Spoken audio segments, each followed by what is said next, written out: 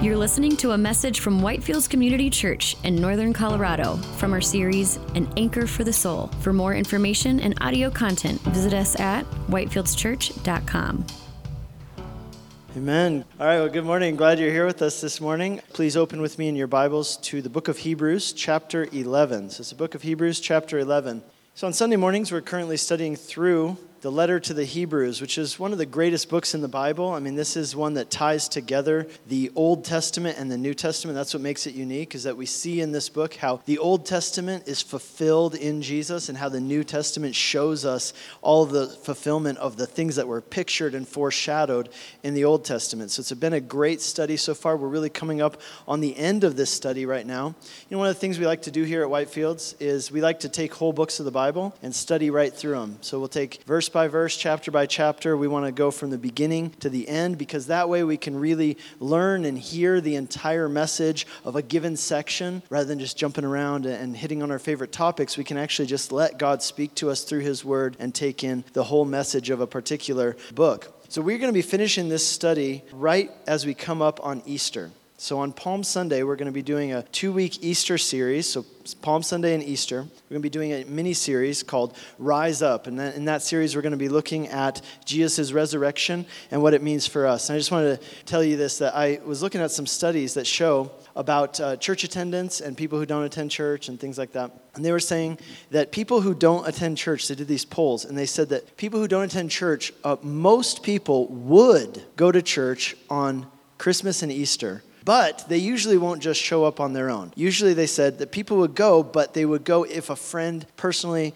invites them. So I just want to challenge you with that this Easter season as we get ready for that celebration of Jesus' resurrection, to consider and ask yourself that question: who am I going to invite to join me with this Easter? And the good news is they're probably going to say yes, right? So this is like shooting fish in a barrel. For you who don't like rejection and people telling you no, this is the best Sunday to do it. Like, just invite somebody, because they're probably going to say yes. So after Easter, we're going to be doing a whole new series. It's going to be a little different than what we've been doing, going through books of the Bible. We're going to take a break from that for a short time and do a series called The Trouble Is. The Trouble Is. And in that series, what we're going to be doing is we're going to be addressing and talking about common objections and questions that people have to Christianity, or questions that people struggle with. You might call them hurdles to believing or embracing Christianity. You know, and that's both for people who are Christians and for people who aren't Christians. This past week, I did a poll online, just very informal thing, but I got a ton of response.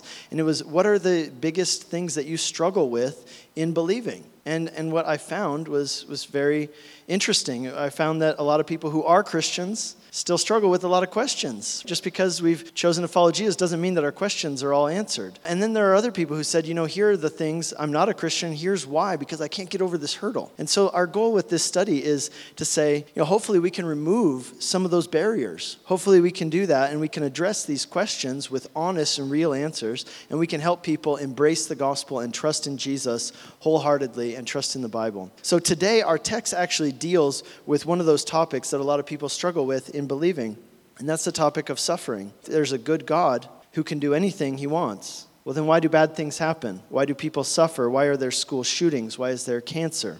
Our text today addresses these kinds of questions head on, and it shows us how the gospel alone can equip us to look reality in the face and not lose hope. So let's go ahead and begin this morning by reading our text, which comes from Hebrews chapter 11, starting in verse 32. What more shall I say? Time would fail me to tell of Gideon, Barak, Samson, Jephthah, and of David and Samuel and the prophets, who through faith conquered kingdoms, enforced justice, obtained promises, stopped the mouths of lions, and quenched the power of fire, and escaped the edge of the sword. They were made strong out of weakness. They became mighty in war. They put foreign armies to flight. Women received back their dead by resurrection. Some were tortured, refusing to accept release, so that they might rise again to a better life. Others suffered mocking and flogging, even chains and imprisonment. They were stoned. They were sawn in two. They were killed with the sword. They went about in skins of sheep and goats, destitute, afflicted, mistreated, of whom the world was not worthy, wandering about in deserts and mountains and in dens and caves of the earth. And all these, though commended through their faith, did not receive what was promised, since God had provided something better for us, that apart from us, they should not be made perfect. This is God's word. Let's pray. Lord, we thank you for this message, and I pray that as we study it, as we get into it, Lord, that we would understand it, and that, Lord, you would make it clear to us how this applies to us and what the message of this is for us. Lord, I pray that you would bring clarity where there's been confusion. I pray that you'd bring encouragement where there's been discouragement in our lives. And Lord, this morning we ask that you would strengthen us. Lord, help us to see you. Help us to see you and to see the glory of the gospel of Jesus Christ, the good news of who you are and what you've done for us. And Lord, we ask that you would do those things as we study your word this morning in Jesus' name. Amen. So imagine with me, if you would, a perfect life. What would a perfect life for you look like? A perfect life.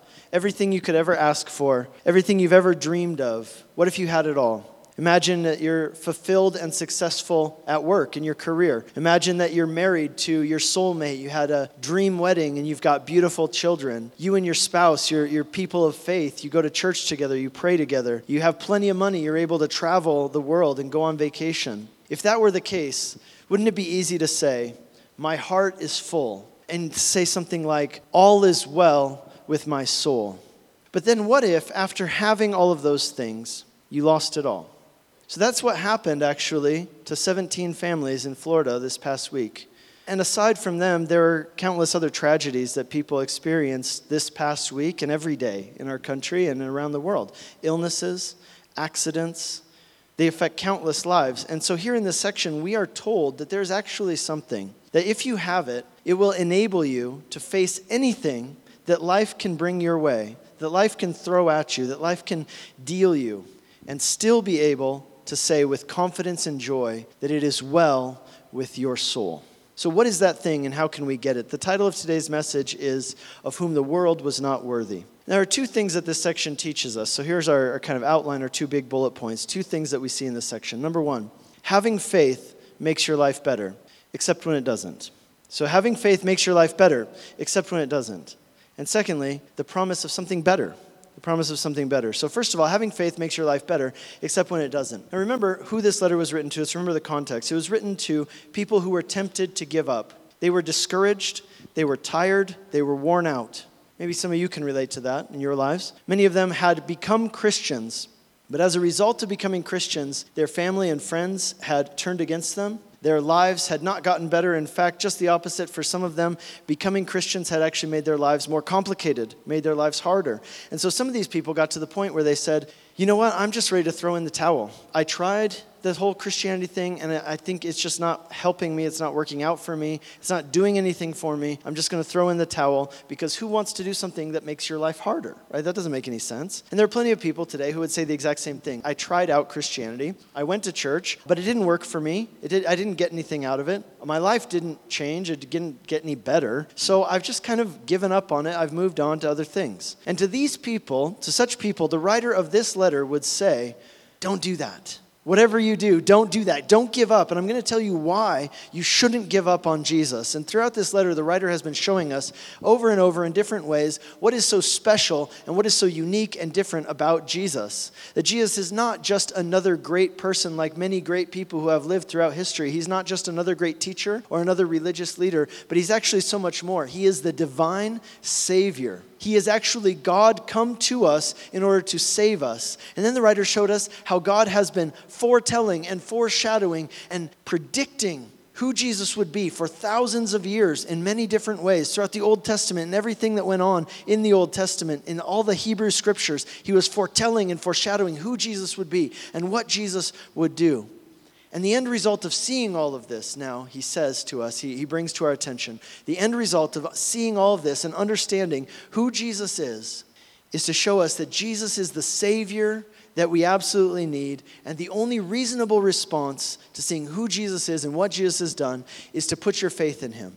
To put your faith in him, to believe the gospel, and to look to Jesus and to embrace him as your Savior. But then someone might ask the question, and it's a valid question, okay, well, what does that even mean, right? Like you tell me, believe in Jesus, have faith. Well, what does that mean? What does it look like? How do I know if I'm doing it or not doing it? So, help me out here. Here in chapter 11, it's almost as if the author anticipated that question. He says, I'm glad you asked. Let me explain to you, let me show you what it looks like to have faith, what that looks like in somebody's life. And so in chapter 11, the author has been answering that question of what it looks like and means to have faith by pointing us to some of the great people of faith throughout Jewish history, people like Abraham and Joseph and Moses. And what he's saying is, look at them.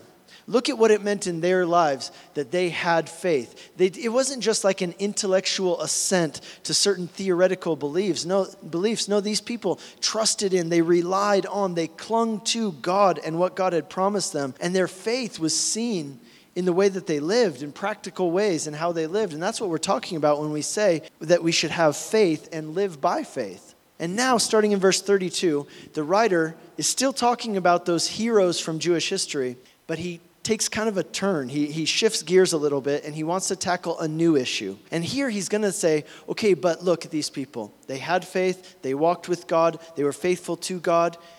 Where did it get them in life? What did it do? What happened to them as a result of them having faith? Where did their faith and devotion to God get them? And so in this section, he gives us a list of great people of faith throughout history. But it's actually two lists.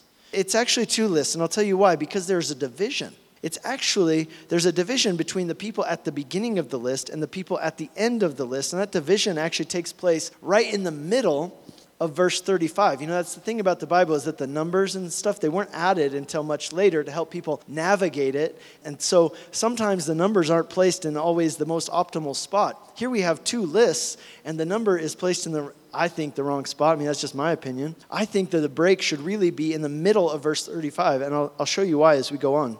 From verse 32 to the first half of verse 35, you've got one list, and then the second list is from the second half of verse 35 down to verse 38. Now, let's talk about the first list. The people in the first list, what are they characterized by? Each of them, it says that they had faith in God, and as a result of their faith, things got better.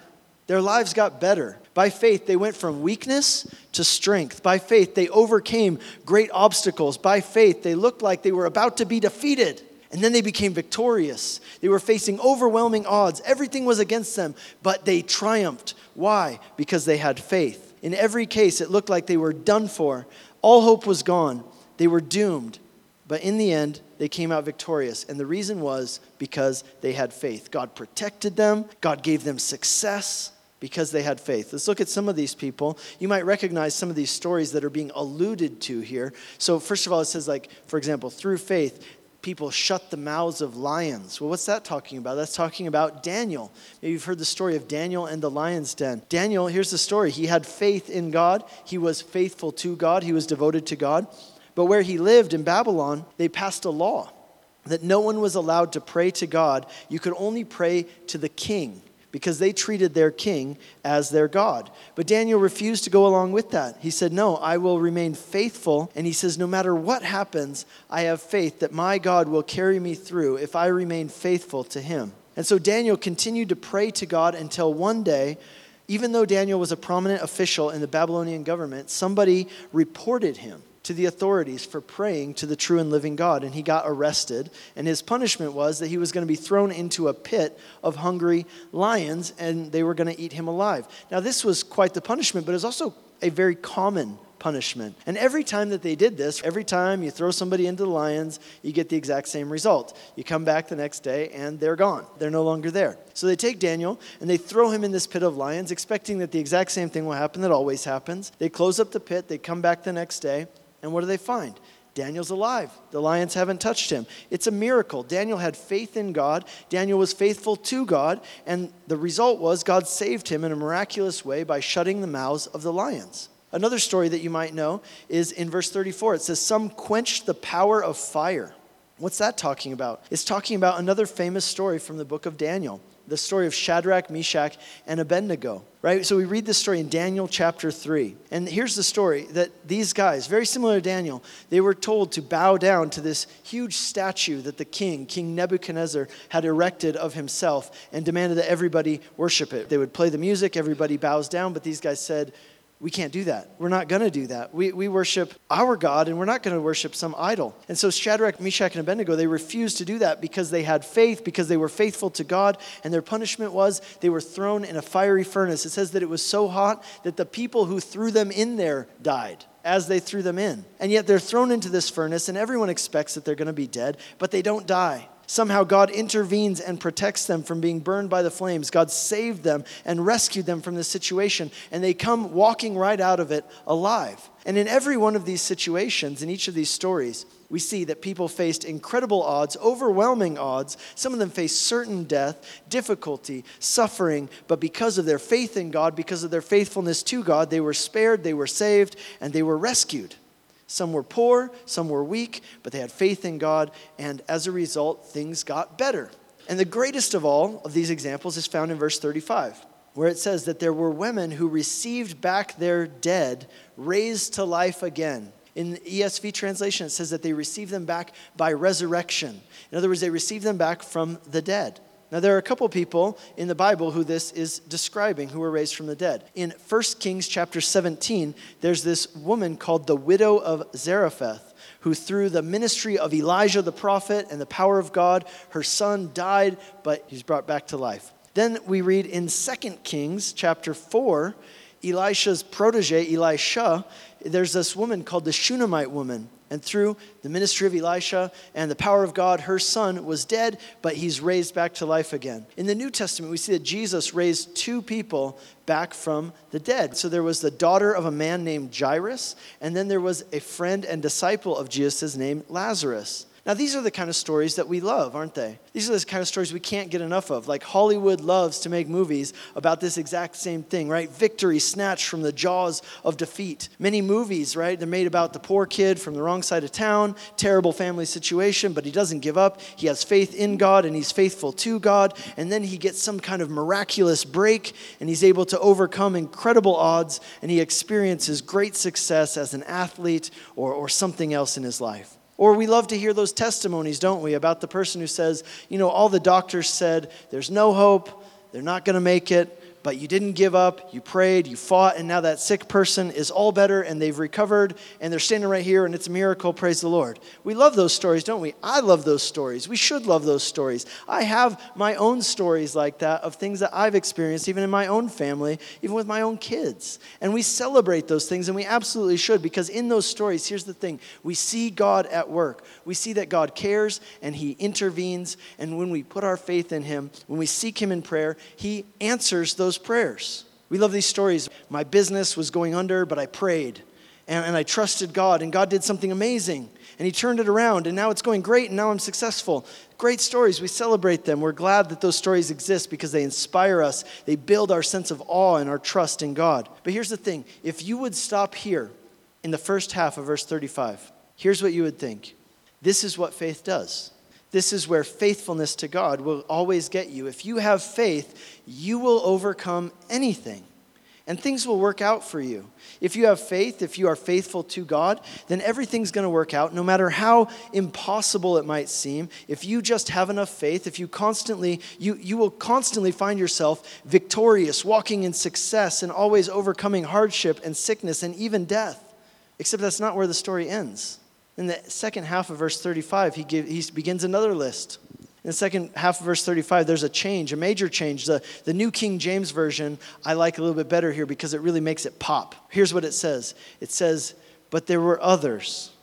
There were others who believed, who had faith, who trusted God, who obeyed God, and yet their lives went in a completely different direction than the people in the first list. The people in the first list had faith, and as a result, they escaped the edge of the sword. The people in the second list, they also had faith, but it says that they died by the edge of the sword. The people in the first list, they were faithful to God and they obeyed God, and everything worked out. But the people in the second list, they were also faithful to God. They also obeyed God, but they got stoned to death and they got sawed in half. That'll ruin your day. Like Noah, he was mocked for his faith. Jeremiah was mocked for his faith. Joseph was thrown in prison. Zechariah, the prophet, was stoned to death in between the altar and the temple. When it mentions people being sawed in two, that's a reference to Isaiah the prophet, who according to tradition, that's how he was killed. They took him and they sawed him in two. Those are some pretty big names. Does this mean that the people in the second list had any less faith than the people in the first list? Absolutely not. That's exactly the point that it's making. The point of these two lists is to show us two key things about the Christian faith. Two key things about the Christian faith. Number one, that having faith in God and following Jesus doesn't guarantee that you will have a problem-free life. It doesn't guarantee that God will rescue you out of every problem or that you will always have success. And secondly, it reminds us of this, that the ultimate hope of Christianity is something bigger, something better than just having a comfortable problem-free life. And so let's talk about that. Let's talk about the promise of something better. I like how the ESV puts it. It says the promise of a better life. In verse 39, it says that all of these people, although they had great faith, they did not receive the reward of their faith in this life. Verse 40 says that God promised to give them something better. Well, better than what? Better than this life. Better than even the best life that you could ever dream of. In verse 35, when it talks about the people who received their dead back from the grave, who received their loved ones back from the grave, what could be better than that? I know that there are some of you who have lost loved ones. Now just imagine how much you wish that they could just be here with you right now. Isn't that the best thing you could possibly imagine? And yet he says there's actually something better. There's actually what he calls a better resurrection. There's a better resurrection, and that is where our hope needs to lie. The people who have that hope, the hope of a better resurrection, look at what it did for them. It made them so bold that they were willing to look, they were able to look pain and suffering and even death right in the eye and not even flinch. He talks about these people who were tortured, and the only thing they had to do to make it stop was just renounce their faith. And remember who he's talking to. He's talking to people who are considering renouncing their faith. And he's saying, look at these people. They were tortured, and the only thing they had to do was renounce their faith, but they wouldn't do it. And why? What could enable someone to not do that? Because in Christ, they had a promise of something better, something that they wouldn't give up for anything. Look at the people in this first list again. Daniel, saved from the mouths of lions. Incredible, miraculous, amazing. But do you know what happened to Daniel after that? That's the part of the story that we don't usually tell, was that Daniel lived for a few more decades. He got really old, and then he died. Right? We don't usually talk about that part. Shadrach, Meshach, and Abednego, they're saved from the flames of the fire. And then a couple of years later, they eventually got sick and passed away. These people who were raised from the dead, none of them are alive today. And what that means is that at some point in their life, they died again, and that time they died for good. Every single person who Jesus healed eventually got sick again and died. You see, as wondrous as these miracles were, they were only temporary. They only postponed the inevitable. They were only temporary relief because eventually sickness and death overcame them and will overcome all of us. The same is true for us. See, you can have everything. Good health, success in your career, a beautiful family, but eventually this life will end. And what Jesus said is this: what will it benefit you in the end if you gained the whole world and yet you lost your own soul? Our hope has to be in something better than just this life, something bigger than just a good life now. Paul the Apostle, he said this: if in Christ we have hope in this life only, then we are of all people the most to be pitied. He said these others, though, look at these others.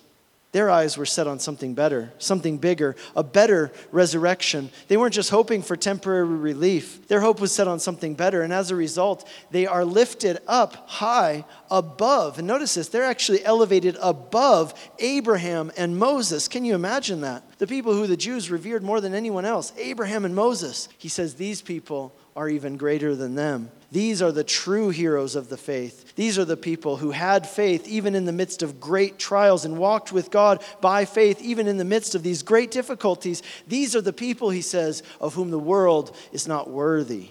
But this does bring up some interesting questions, doesn't it? So here's a few questions that this brings up.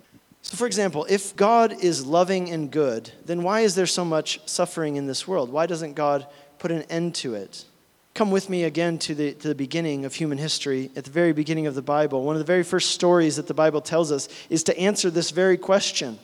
It tells us that when God created the world, sin and death weren't a part of what he created. They weren't a part of his system. They weren't part of his design. But see, we chose, rather than trusting God and walking with him by faith, that we would go our own way and do our own thing and try it on our own. And the results of that were disastrous. See, we did that, and we brought, by doing that, foreign elements into the world. The elements of sin, the element of corruption, and the result of which is death.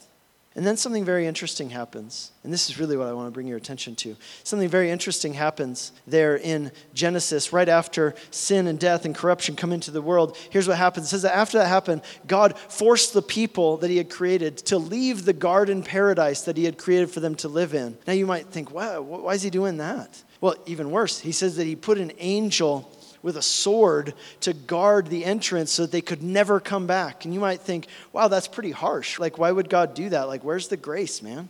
Well, it actually tells us why. It's absolutely fascinating when you really understand why that happened. It says right there in Genesis chapter 3, it was so, and it says this literally, God said, so that the people may never come back and eat from the tree of life, because if they do, they'll live forever. In other words, God was preventing us from coming and eating from the tree of life, lest we eat from it and live forever. Now, that doesn't seem very nice, does it? Like, where's the grace in that? We mess up one time, and he cuts us off from eternal life forever? Why would a loving God do something like that? Why would God not? Wouldn't he want us to eat from the tree of life and live forever? Here's the reason. This is actually, and I want you to see this, this is the mercy and the grace of God. And it's actually a foreshadowing of the gospel. Check this out. See, when sin entered the world and death through sin, we then became fallen creatures. We became cursed. We're broken. We're not, and we feel it deep inside. We're not who we should be. Something's wrong with us and something's wrong with the world. And so God, in his mercy, think about this. What if they had gone in this fallen state and eaten from that tree of life and lived forever in a fallen state in a broken world? That would be a tragedy. And so rather than let that tragedy happen, God intervened and he said, no, I'm going to block the way to this tree of life. And here's the reason, because God was saying this, I'm not going to let you live forever in this fallen state. I'm not going to let you live forever in this fallen world. Here's what I'm going to do. I'm going to let you die so that one day I can resurrect you. Because one day I'm going to come and I'm going to destroy the curse of sin. One day I'm going to come and I'm going to make all things new. I'm going to make all things right. And so I am going to let you die now in this flesh on this earth so that one day I can resurrect you to new life, to eternal life, where there will be no more sin and no more death and no more pain and sorrow. Instead, eternal life with me and perfection. See, that's the hope of the gospel. That's the mercy that we see at work there. And that's the good news. And so if God loves us, then why does he allow there to be sickness and death? Here's why. Because he has something better for us. A better resurrection. In order for us to experience that better resurrection, these bodies have to die. But then you might ask the next question. You might say, I understand that, okay, we all have to die in order to be resurrected to eternal life. But what about all the evil and violence in the world? I mean, why can't it just be that we all just eventually get old and then die peacefully in the end? Why all this violence? And that question is also answered by another story. Why does God let this go on? It's in that same list of stories. It's called prehistory in a way, in theological terms. This is the time before Abraham. It's explaining why things are the way they are. So in Genesis chapter 6, it tells us that God looked at the earth. And here's what it says. The Lord saw the wickedness of man upon the earth, and he was grieved to the heart, and he regretted that he had ever created man on the face of the earth. See, what this means is that when God looked at the world, he saw all the brokenness, all the pain, the same things that you and I see and experience. He saw all the things that weren't right, and it caused him pain in his heart. It says it grieved him to the heart. Deep anguish, bitter anguish in his heart. Unfulfilled longing for what could be and what was supposed to be. See, here's the thing. When God sees you suffering, he weeps along with you. He isn't indifferent. He weeps over school shootings and accidents and violence because he didn't create us for that. He didn't create us for sickness and death and violence and evil. And those things grieve him to the heart. And there in Genesis chapter 6, what happens is that God essentially comes to this place where it's a crossroads. He's going to make a decision. Is he just going to pull the plug on the whole thing, or is he going to let it ride? Is he going to let it ride and carry out this plan that he's had to redeem the world and save us? See, if he ends it all, if he just pulls the plug on it in that moment, well, then he saves himself a whole lot of heartache. He saves himself a whole lot of grief over the brokenness and sin in the world. But instead of ending it all, God instead decides, no, I will, even though it hurts me, I will let this go on so that I can carry out my plan of redemption and salvation for the world. In other words, it was for our sakes that God chose not to destroy the world and end it all at that time. He chose instead to endure the heartache and the pain that this broken world causes him so that ultimately, in the end, he could end evil without ending us. See, that's the end game, ending evil without ending us. And what that means is that when it comes to evil and suffering in the world today, God isn't indifferent about it. He's absolutely grieved by it. He cares about it. He sees it all, and it breaks his heart.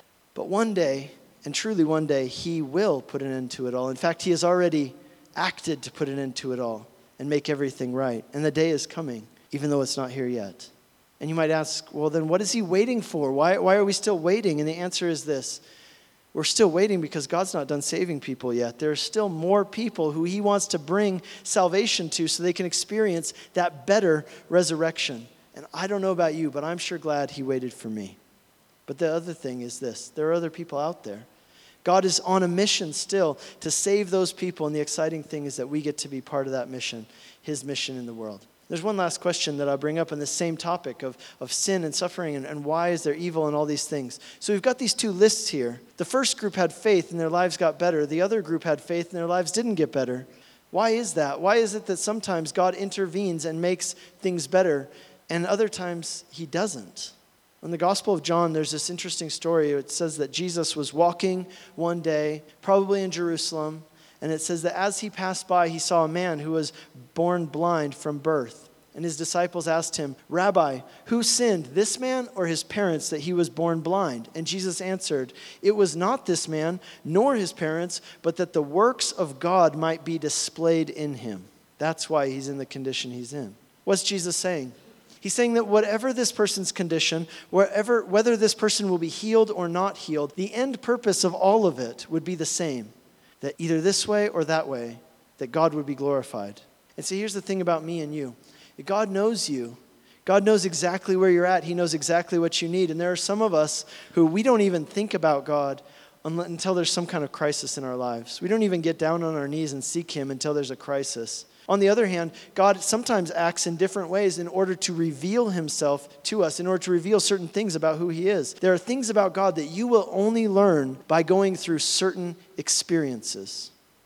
And sometimes the things that happen to us, also, that's one thing to also remember that we see from this story where Jesus sees this blind man. It's not always even just for our sakes. Sometimes it's for the sakes of other people around us, people who have their eyes on our lives, people who are close to us. In England, during the Reformation, there were several people who were killed for their faith. And one of them was a man named Hugh Latimer. And here's what happened. They were about to burn him at the stake. And he prayed that God would save him. But in the end, he realized he wasn't going to be saved from being burned at the stake. And so his last words were, they let him speak his last words. And here's what he said. "My hope is that as I burn, by God's grace, it will ignite such a light in England for the gospel as will never be put out." See, what he's saying is, what's happening to me, I realize is not just about me. There are other people around me. See, the comforting thing is this. God knows exactly what you need. He knows exactly what other people around you need. And so you can absolutely trust him. In the story of Shadrach, Meshach, and Abednego, there's this interesting thing that they say. You know, they're kind of arguing with the king. King's like, "I'm going to play the music. You're going to bow down." They're like, "No, we're not." And so then at one point they say this. They say, "Listen, Nebuchadnezzar, our God who we serve is able to deliver us from the burning fiery furnace." And then they say this, "And he will deliver us from your hand, O king." But then check out what they say next. "But even if he doesn't, we're still not going to bow down and serve your idols." He's going to do it. We know that he can, but even if he doesn't, we're still going to keep our faith. See, that expresses true faith and trust in God. God can save me, and I believe that he will, but even if he doesn't, still I will trust him all the same. I trust and I pray that God will do this thing in my life, but even if he doesn't, my faith will not be shaken because I believe that he loves me, that he's in control, that he knows more about what I need than even I know. And for him to be most glorified in me and through me, I trust that he's going to do that. So you can only say that if your hope is in something bigger than this life. In 2 Timothy 1:10, it says this, "Our Savior, Jesus Christ, who abolished death and brought life and immortality to light through the gospel." That's what we're talking about. And what happens when you really understand that is this. It removes all the fears. When you really understand that you are hoping in something better than this life, it removes all the fears that would usually paralyze you in this life, whether it's the fear of rejection or failure or loss. See, when you understand you have this promise of something better, a better resurrection, it enables you, it empowers you to live courageously and boldly and fearlessly now because you literally have nothing to lose. Even the worst that this life can bring at you will only serve to bring you closer to Jesus and closer to that which will ultimately fulfill the deepest longings of your heart. And therefore, you're free. You're free. You're free to live as a person on a mission, knowing that after this, the true story begins. The story which no one has ever read, which lasts forever, and of which every chapter will be better than the one before.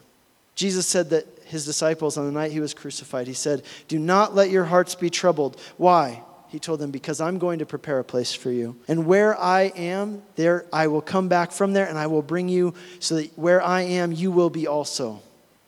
That's the promise. It's the promise of something better. That's what enabled them to live boldly and without fear. And because Jesus has gone before us and abolished death in order to give us life and immortality, we can live that same way as well. I'll finish with this story. You remember how I asked you in the beginning to imagine a perfect life, a great career, a beautiful family, plenty of money.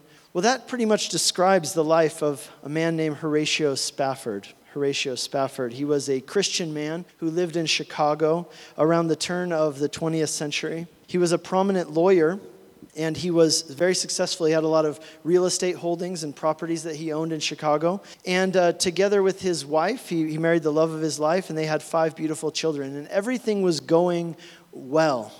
Everything was going perfect until it wasn't.